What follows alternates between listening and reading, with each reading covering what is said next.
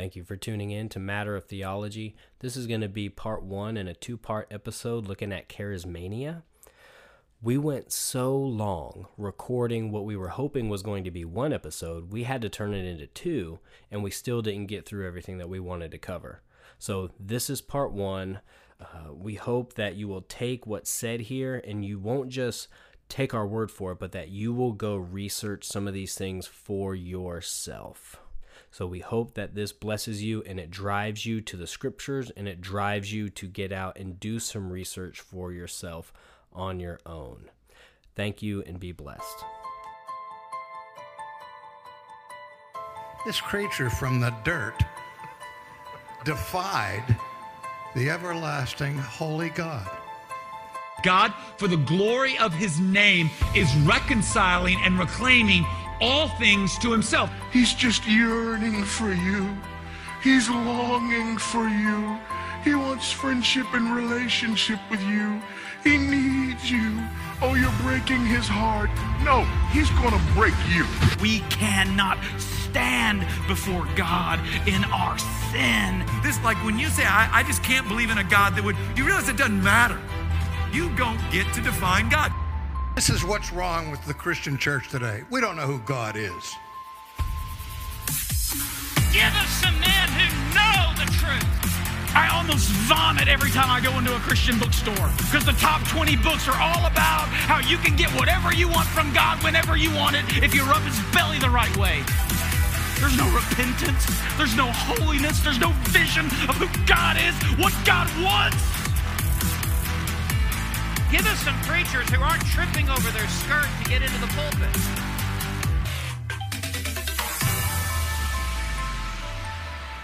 What's wrong with you people? Welcome to Matter of Theology. Thank you for tuning in. It's all three of us here today, AG, Chris, Nick.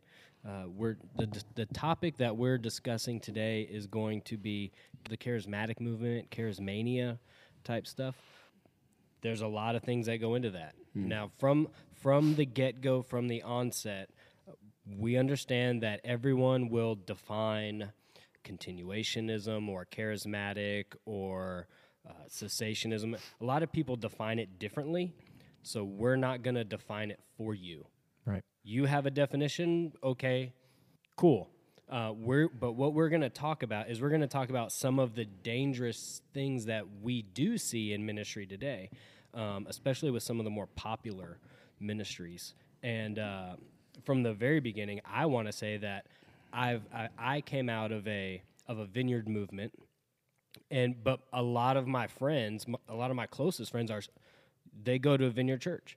That the pastor, my former pastor, love him, great man of God. I learned so much about him, just about being a husband, about being a leader in the family. One of my closest friends who I would consider my voice of reason, I guess, whenever I'm just not thinking clearly, I'll text him or something like that. He's a vineyard youth leader in Alabama, and I love him dearly. He's a brother in Christ. We have major differences, but we're still brothers in Christ, and we still go to God's word. We walk away fellowshipping with and loving one another. And something to be said about that is, what we're also not saying is that everybody involved in a ministry that may have differences in open-handed theological issues, as we have talked about before. Those people are still believers, and we affirm that. We would never question that, and ultimately we can't question anyone's salvation. That's between them and the Lord. But we are called in Matthew 7 to take a look at fruits, and just like AG said, we're going to be talking about that today, and why are we doing that? And there are multiple places in Scripture that we could go. The first place I'm going to take us today is 2 Timothy 3. But understand this, that in the last days there will come times of difficulty, for people will be self-lovers, Lovers of self, lovers of money, proud, arrogant, abusive, disobedient to their parents, ungrateful, unholy, heartless, unappeasable, slanderous, without self-control, brutal, not loving good, treacherous, reckless, swollen with conceit, lovers of pleasure rather than lovers of God, having the appearance of godliness, but denying its power. Avoid such people. For among them are those who creep into households and capture weak women burdened with sins and led astray by various passions, always learning and never able to arrive at a knowledge of truth. Acts chapter 20 also talks about being on guard. Paul said that pay careful attention to yourselves and to all the flock. He said in verse 29 of Acts 20, I know that after my departure, fierce wolves will come in among you, not sparing the flock. Titus 1, just to keep going in Scripture. Titus 1, we are, commanded, we must hold firm to the trustworthy word as taught so that we may be able to give instruction in sound doctrine and also to rebuke those who contradict it. For there are many who are insubordinate, empty talkers and deceivers, especially those of the circumcision party. They must be silenced, since they are upsetting whole families by teaching for shameful gain what they ought not to teach. And then skipping down to verse 13, this testimony is true. Therefore, rebuke them sharply so that they may be sound in faith. Please understand the goal. Anytime that the goal is to expose false teachers, and you can always tell false teachers by, number one, by their fruit, by who they produce and what they produce, is so that, Lord willing, there would be repentance on their part, and then they would come to a knowledge of the truth. So I think it's very important to say, and at the outset, this is going to be a kind of an overview of pneumatology, which is a study of the Spirit. How does the Spirit move? What is the role of the Holy Spirit? And I want to just say a couple things about the Holy Spirit at the outset here. The Holy Spirit is not a thing. The Holy Spirit is not a force. The Holy Spirit is a person. Amen. A person that the Bible says can be grieved. A person that the Bible says can be quenched. And the aspects of the charismatic movement that we are going to talk about today, it is important to know from the beginning who the Holy Spirit is and what the Holy Spirit's role is. And I want to just say the role of the Holy Spirit, first and foremost, is to point to Jesus. Amen. Thank you for saying that. The Holy Spirit points people to Jesus. He points unbelievers. He regenerates unbelievers and points them to Jesus. He points believers to Jesus. When we sin and we turn away from Jesus to our own way, and we are convicted of that sin, and we repent of that sin, the Holy Spirit turns us back around and points us back to Jesus. So I want to define that, because the things that we say today, what's important that you funnel those things through that definition and through who the Holy Spirit is. If you start with the Holy Spirit and his main role is to point to Jesus, then it should be obvious where the falsehoods come in, because the charismatic movement is really ends up being about bringing attention to self and a personal and individualistic thing, where that the Holy Spirit is not an individualistic person. He is a selfless person that points to Jesus. And by the way, he's still equally God with Jesus and the Father. Right. Yeah. The Holy Spirit is God. And so think about that when we talk about some of these issues, or if, fire tunnels and glory clouds and these things like that. I mean, just ask yourself from a logical perspective, are those things, is God in those things? Is he doing that? Would he really do that? Would He really cause these things? And I think if you funnel it through who the Holy Spirit is, it's pretty clear that some of these issues are we can't attribute these things to the Holy Spirit, to the work of the Holy Spirit. That's right. Yeah. I think that's important that you address that. This is looking at it through pneumatology, because in each of these things, what people do is they invoke the Holy Spirit. That's right. So, Which is invoking the name of God. the name of God. Yeah.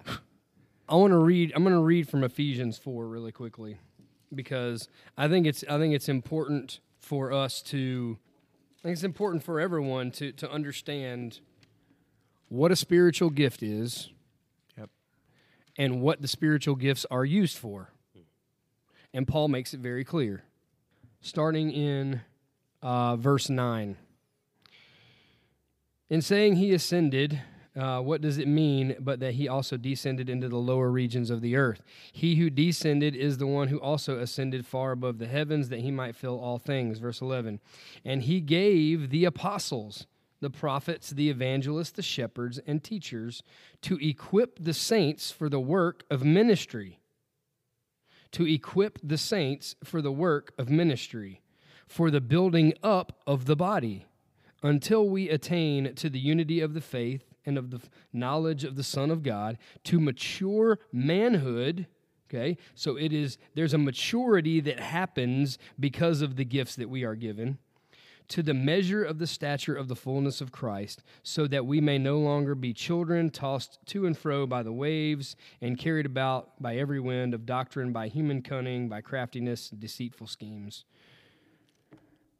The role of the Holy Spirit and Jesus giving gifts to the body is to mature that body, is to grow that body up into a mature person.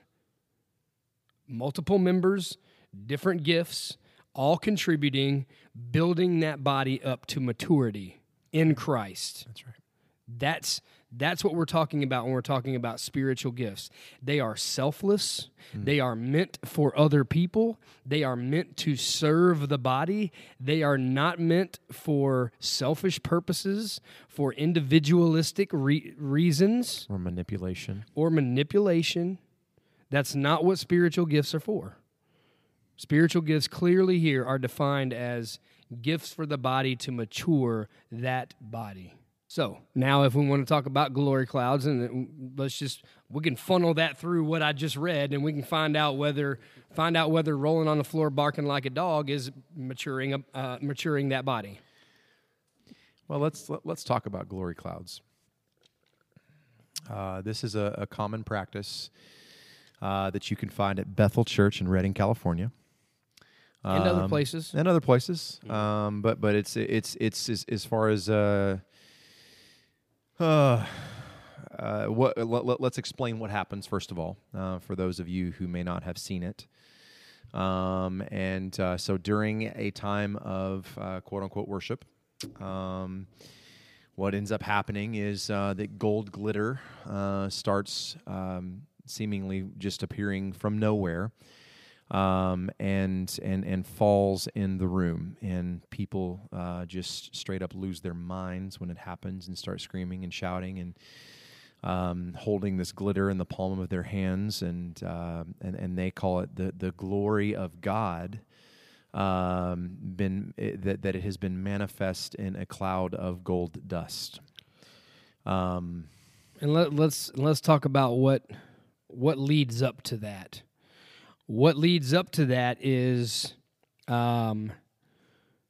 music, certain types of music that are designed to Manipulate the emotions. Manipulate emotions, where probably phrases will be repeated often, maybe invoking the name of the Spirit to come and cover them, to...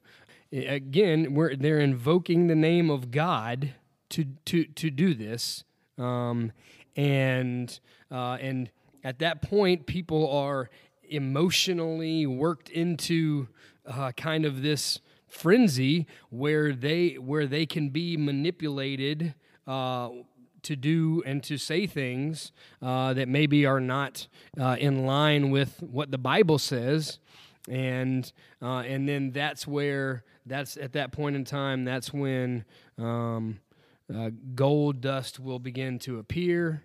And it just feeds into the emotional sense that is going on in the room.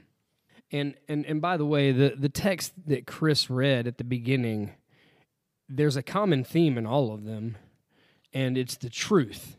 Yeah. It is the truth of doctrine. It's the truth of the Bible. And you can go back and listen to Where Theology Matters in that episode, but theology matters everywhere, especially in Christian worship. Yes. That's why the songs are to be theologically sound, because, I mean, in Romans 12, Paul starts off that chapter by saying we are to be transformed by the renewal of our minds. When we get worship music that plays on the emotions, causes people to really essentially leave their mind, and you start thinking essentially through your emotions. It's reactionary. They're actually told to take their minds out of it. Yeah. Jesus spoke against that too. Scriptures, yeah. Jesus said, "You worship the Lord your God with all your heart, soul, mind." And strength. You can't worship Right. without using your mind. Yeah. Everything flows through the mind. And if we're coming to worship, we are to worship through our mind. That's right. A glory cloud is not something that's a regular. What in average churches, Drew? I would like to ask you, coming out of a charismatic church, what about this? Is a little bit. I think most Christians out there would say if glitter started falling from the ceiling, they would probably start. The red flag would probably go off. Yeah, absolutely. But not so with something like speaking in tongues. Right. So let me ask you, having come out of a vineyard church where that is common practice, what is it? What does the charismatic movement say that it is? The glory cloud? No, Or the tongues? Yeah, I'm speaking in tongues. What does the Bible say that speaking in tongues are? Because I think the charismatic movement and the Bible and what speaking in tongues are in not conflict. are not the same thing. Correct. So I just would like to hear from you since you So- came out of that. So, biblically speaking, tongues were actual languages. In the charismatic movement, tongues are really just gibberish pronunciations of baby talk. And one of the most distracting things that can happen, especially when you're in a time of worship through song, is for someone to blurt out nonsense. I can't tell you how many times I stood on stage trying to play guitar while someone just blurted out nonsense. But people think that is some kind of spiritual language where they're having this direct connection, prayer to God that's really more holy than just using your regular words. Some people have said, well, it's the tongues of angels. Well, the only problem with that is Satan is a fallen angel, because they'll say, Satan can't understand what you're saying if you're speaking in the tongues of angels. Well, yeah, he can, because he's a fallen angel. No one knows the language of angels better than Satan. So in that movement, it's looked at as a good thing. Now, where I went, there's an understanding that not everyone speaks in tongues. Right. But there are places where you are not saved unless you manifest the gift of speaking in tongues, Right. which is in contradiction to Paul in 1 Corinthians, where he says not everyone speaks in tongues. Right. So, let me ask you this. The passage that I read in Ephesians 4, how how would potentially someone in that movement, how would they answer to the question that I would have, which is, how is this maturing the body to mature manhood in Christ? How is that gift working to do that? Well, they would say that you need to seek to do that. You need to be seeking out that gift, because when you seek that, it's going to drive you to Scripture, and it's going to manifest itself when you start seeking after gifts. Because remember, Paul said you should eagerly desire the gifts. Therefore, you got to go in prayer. You got to go to the Scriptures, and then it will grow you, and eventually it may manifest itself if that gift is bestowed upon you. Okay. And that's a sign of maturity and coming into that. Okay. How does that benefit other believers if no one around you understands what the heck you're saying? Yeah, it doesn't, because one of the hang-ups I had, and really it came through the way of words of knowledge, is one of the things that kind of I started disassociating with, is because I would see all these people doing all these things, and I would ask, well, why am I not doing that? Am I not as holy as they are? What's wrong with me in my walk? Where do I need to change? Am I not repentant enough? Am I not reading my Scripture enough? Am I not praying enough? What's the problem with me? Wow, and that seems very connected to kind of like the Word of Faith movement too. It's like if you just got to have enough faith, and you'll be given these gifts. You got to desire the gifts enough, and well, ultimately, isn't that us trying to manipulate God in some way to give us a certain gift? Well, and that's what I was going to say is, Paul also tells us in 1 Corinthians 12 to be content in the individual gifts that we've been given. Yeah. So if you haven't been given that gift, to tell someone to misinterpret using an improper hermeneutic, to telling people that they should desire and seek after those gifts is saying that you're not content with the gifts that the Lord has already given you. That's right. Yeah. So that goes against Paul's teaching elsewhere, which contradicts itself, which again makes that command that a person is giving you to go and earnestly desire that gift goes against Scripture. Now, one thing, so because of where I went, there was an understanding that not everyone had, say, the gift of tongues. Right. So I did feel a little more at ease thinking, well, that's just not my gift. But another part, once I started digging into Scripture, another part that kind of jumped out at me that I wasn't seeing happening was the interpretation of tongues. Because Paul says that if you speak in tongues in front of a congregation, and this was going on in front of a congregation, there one guy would always, when the Spirit, quote unquote Spirit was moving really thick in the room, would stand up and he would blurt out gibberish. And one thing I always noticed was there was no interpretation of what he was saying, which is in direct violation to Scripture. Well, and it can't edify the body if no one knows what you're saying. And let's I want to make a practical point here that both of you have hit on, which is, and Chris brought it up. Listen, if you are in Christ, if you are a follower of the Lord Jesus, He has given you gifts. That's right. Yes. You have gifts to build up the body. That's and here's the thing. Be content with those gifts. That's right. Not, hey, listen. Paul tells us, hey, man, not many of you should be teachers, right? Hey, not everybody is going to be in the pulpit.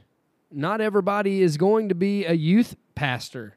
Not everybody is going to be the director of the women's ministry. Not everybody is going to be all of these things.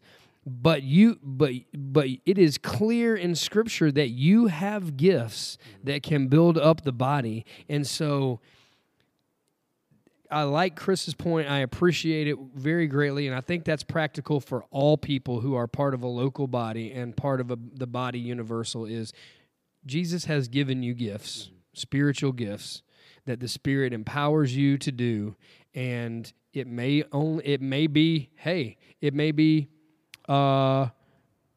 holding a baby.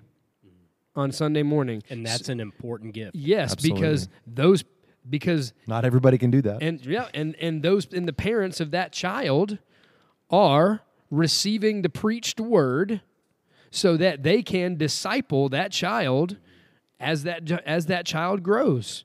That's an important gift. You are helping. You are part of the discipleship process. You are part of the discipleship process. So I think that's a point that we need to make, and Chris made it, and it's a good point that I think is practical for all of us who are Christians and part of a local body. Is that the Lord affirming us? If you guys heard that thunder right now, goodness gracious. And he spoke to them out of thunder in the sky. I mean, going back to that passage in Corinthians, I mean, the Corinthian church, they were motivated by pride and selfish ambition. And that really, in the proper hermeneutic there, that whole section, if you read that correctly, is Paul kind of rebuking them for that and reminding them to be content in the gifts that the Lord has given them. Yep. So anyway. Yep. Moving on, let's talk about healings, because that's a huge thing in churches now. People getting healed. While I was at the Vineyard Church, I was a part of some times of prayer where people got healed. You know, where one of my friends had a issue with his back, and I remember putting my hand on his back, praying for him, and you could feel the muscles moving in his back. At one point, I looked down, and you could just see the movement underneath his shirt of the muscles, and it freaked me out. But I was just like, "This is kind of amazing." But he ended up with his back healed no more, because he worked night shift at UPS loading trucks, so he was lifting a lot of heavy boxes and working for FedEx. I know what that's like, that back pain. So, but his back was healed. And did it stay healed? That I don't know, because I didn't hear much from him after that. But it was immediate. Yes, it was immediate in that time when we were praying. Okay. Yes. All right, go ahead. Sorry. We'll get there. And I want let's say this. Drew, we would not say that he has the gift of healing. Correct. Right. That's making it about him and something that he did rather than what God did. Okay? Because listen, the truth of the matter is every person that's hearing this that's ever lived has gotten a cold or the flu or a stomach bug or whatever it is, and eventually you were healed of it. And God did that. God did that by His grace. God did that by His grace. Amen. He healed you. He healed. Me a few weeks ago when I was sick. Okay, so and let me say this: that those who have that come with diseases and things of that nature that have to go to hospitals, it is by God's grace that we have doctors that are as knowledgeable as they are in order to bring about healing that way. it's still about God. Yes, absolutely. It's all about God, and in the extreme realms of the charismatic movement, people want to claim that they have the gift of healing, that they are a healer. And what that does is that usurps the power of God and puts it on that particular person, and that's where the problem lies. The problem doesn't lie if somebody gets healed. Praise God for that. The problem lies is if someone is claiming that they have the ability to do it, rather than putting the emphasis on, hey, it might not happen. I don't know if it's going to heal, right? I don't know if you're going to be healed. Rather than saying that you can heal and then going to whatever lengths you can to deceive or make it seem or appear as though you have healed that person. Because God is not going to heal everybody. It doesn't matter who it is. It doesn't matter if it was. It doesn't matter who it was. Well, and ultimately, and Drew and I we were talking about this a little bit ago. we do see miraculous healing through the Spirit's power, and that happens at regeneration and salvation. That is that's where that happens. Now, in the extreme charismatic movement, and Nick brings up a great point. It's always to draw attention to the person instead of giving all the glory to the Lord. But something we have to remember is and these guys said it wonderfully. Whenever any of us get sick, the fact that we are healed, that we recover from that sickness is a miracle. It really is a work of God. It is by the grace of God and His sovereignty and His control. But the type of healings that you see in Scripture, with quadriplegics, paralytics, amputees, people that have these huge physical handicaps. Whenever that healing did happen, there were a few things that you had to notice. Number one, it was immediate. And number two, it was permanent. And it was always to draw and point towards the authority and the glory of the Lord. Who is God? That's right. That's right. That's right. It was not. He was not just a man empowered by the Spirit. Amen. Jesus was God, and He healed to reveal that He has the authority over sickness, over demons, over death and life. He has authority over all of those things because He's God. That's right. Say again, why did Jesus heal? Jesus healed to reveal the fact that He has authority over the spiritual realm, that He has authority over life and death, that He has authority over sickness and disease, that He has authority over nature because He created all of it. He's sovereign over all. He is God. Now, there just came out, and there's a whole series of videos by this guy. His name's Darren Wilson. He did Finger of God. He did the Holy Ghost movie. He came out with another movie called Finger of God 2. In this movie, there's a guy, I believe it's Daniel Colinda, where he says Jesus did not heal to show that He was God. He healed to show that we could heal. That gift ceased with Jesus giving authority to the apostles to further the gospel. They healed with the authority that Christ gave to them. And we see them towards like the latter part of Acts, not healing people That's anymore. right. That's right. Who did Paul leave when he was sick? Trophimus. Yes, and what did Paul tell Timothy to do? Drink wine for his stomach. So if those miraculous, and again, the miraculous capital A apostolic gifts didn't cease, why tell people that? Right. Why not cut off the part of your robe and send it to them with a letter? Let's unpack this a little bit more before we move on, because one of the critiques that I've gotten recently is, well, man, who are you to put? You're saying that God can't do that? You're saying that God, you're putting God in a box by saying He can't do that. God puts Himself in a box by His own by word. closing the canon By of closing the Scripture. Amen. Well, and I know we weren't getting into this, but we're here. So,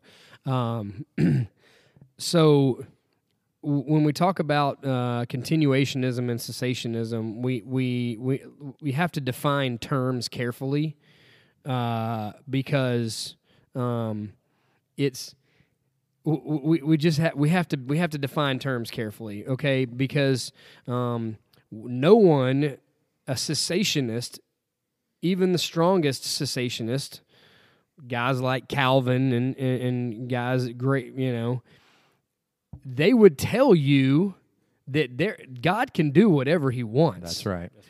God can do whatever He wants. If I were to pray over someone who was sick and they got healed, that's awesome. Praise God for that.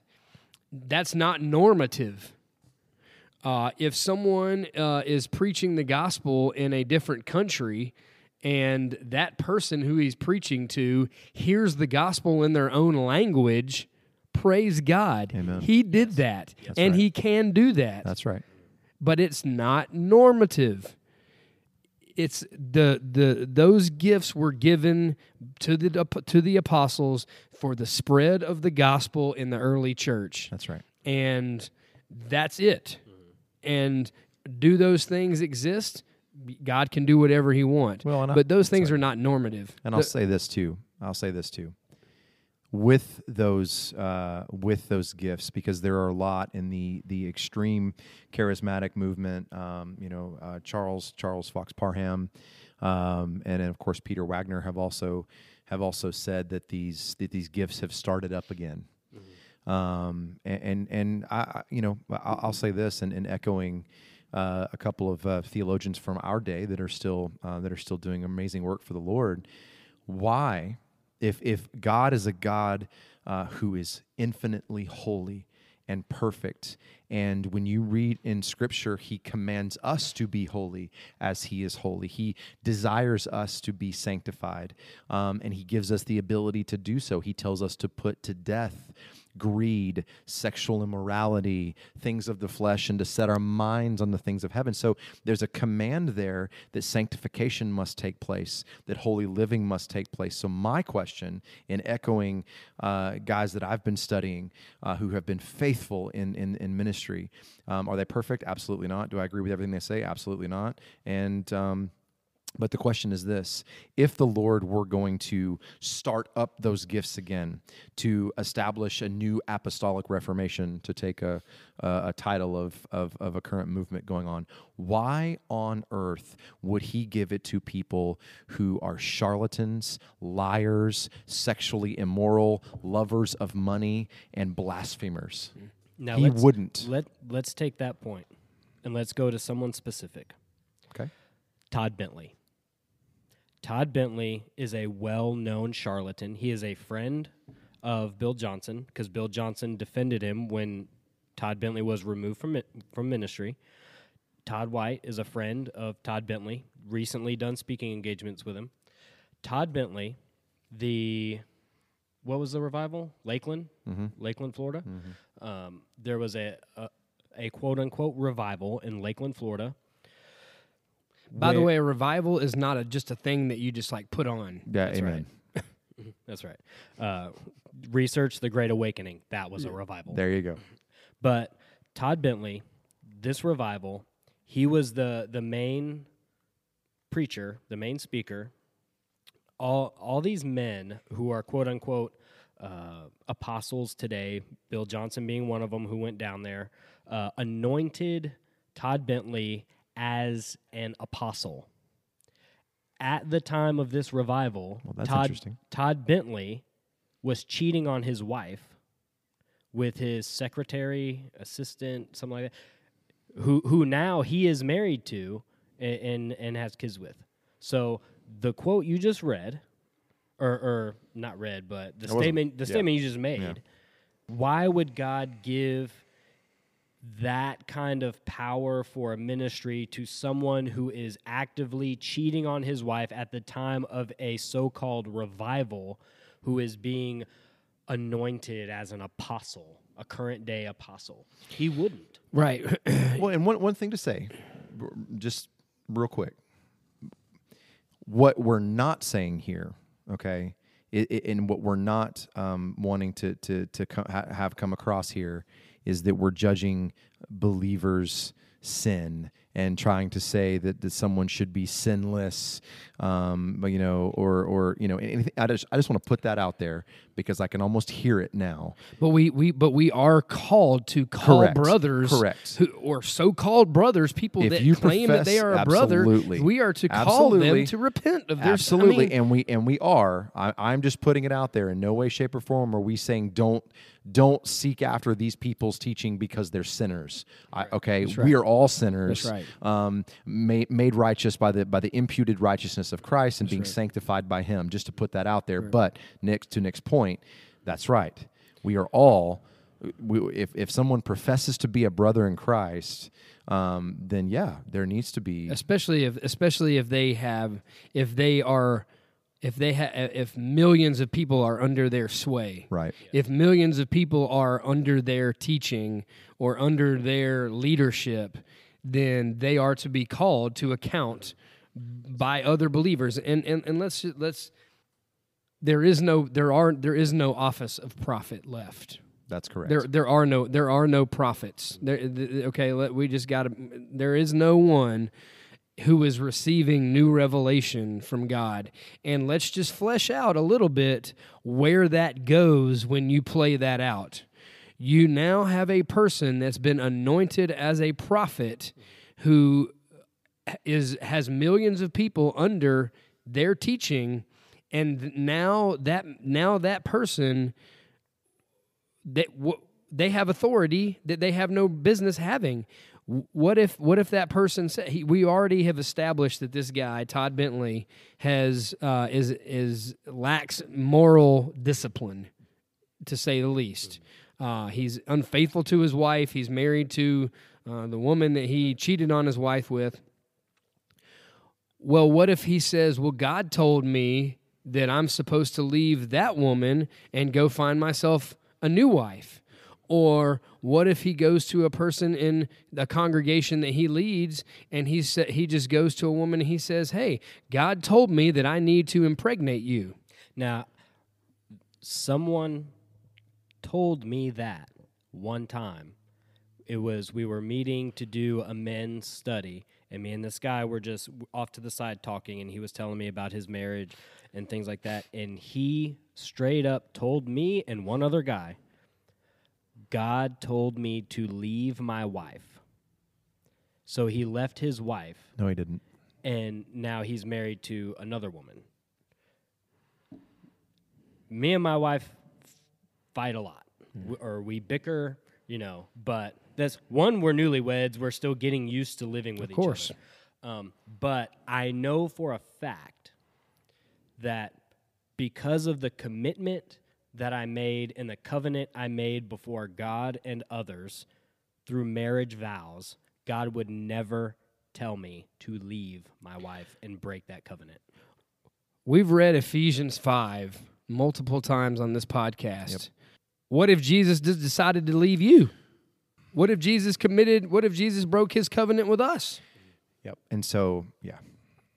So I go back to my statement is, if the Lord, which, again, we're not putting God in a box, but God's not going to contradict his word. No. We have the very mind of God in Scripture. That's right. It's infallible. It is inerrant. And he's not going to do it. And so just the fact that guys like that are being anointed and hands laid on and said that he's a capital A apostle, well, brother, you don't even meet the qualifications of an elder. So no, I don't. You might not even meet the qualifications to be a member in a church. Yeah. If a regular church member did that, that's serious church discipline. That's right. There. That's right. Well, okay. So continue to talk about healings and. What about Todd White? Well, let's talk about that apostleship one more time here, because that's the reason why there are pastors in this country that are worth $70 million. Yep. That's the reason why there are pastors in this country that have 2 airplanes, private jets, for the sake of ministry. It's because they have been deemed that they are apostles. Whoever ordained them as this, I don't know, but they're manipulating people for gain. Chris read it at the beginning. He read it at the beginning of the podcast. They manipulate people for their own selfish gain. And I want to say this. A prophet, a small p prophet, the gift still exists. That's right. Okay? The office of prophet, capital P, does not exist. Drop the hammer, brother. But in this age, small p, the gift of prophet, does exist. And what they do is they open the Bible. Boom. And they preach the word. They proclaim from the Bible faithfully, thus says the Lord. And you can't be a prophet unless you have your Bible open and reading from it. Well, let's talk about too. And this is, I think, The qualifications for capital A apostleship. Number 1, an apostle had to be a physical eyewitness of the resurrected Christ. Number 2, That's Todd Bentley must be real old then. Number 2, an apostle had to be personally appointed by the Lord Jesus Christ. And 3, an apostle had to be able to authenticate his apostolic appointment with miraculous signs, which of course they say they do. But if any one of those isn't met, not excluding the fact that in Scripture that office has ended. You mean I can't go online and fill out an application to be or an apostle? pay $675 to the New Apostolic Reformation and they'll label you an apostle? No. I'm sure you probably can. Sorry. It has 0% authority. Sorry, buddy. It doesn't work like ordination. You can't get ordained online, but Well, it's about the Bible. I mean, Amen. Our authority comes from the Scriptures. That's right. And there is no authority for us from God outside of the Scriptures. Okay, are there good resources outside of the Scriptures? Of course, there are. Absolutely, there are phenomenal resources. We encourage you to utilize those resources, commentaries. Absolutely. But our final authority is going to be the Word of God. And if somebody comes to you or any of us and says, hey, I have a word from God, they better have their Bible open. yeah. Otherwise, they're going to say something that, and I had this conversation with somebody today, and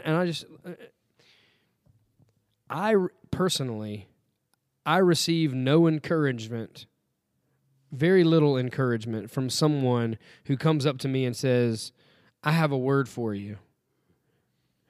I don't receive. Where I receive encouragement is if somebody comes up to me and says, hey, man, I know what you're going through. Let's open up the Bibles together and let's read God's Word together. Yeah. That's what fills my heart. Yeah. That's where I receive encouragement. Personally, I mean, that's just a personal anecdote for me. I appreciate someone coming up to me and encouraging me. I really do. But, like, if you have a word of God, from God for me, that if it's not coming from the Bible, that's not really helping me very much. That's not really making me feel better. And maybe that's not encouraging me. My encouragement comes from hearing what God says from His Word. That's right. That seems like a good place to stop for today. Join us next time when we pick it back up with part 2, looking at charismania. Go and be blessed.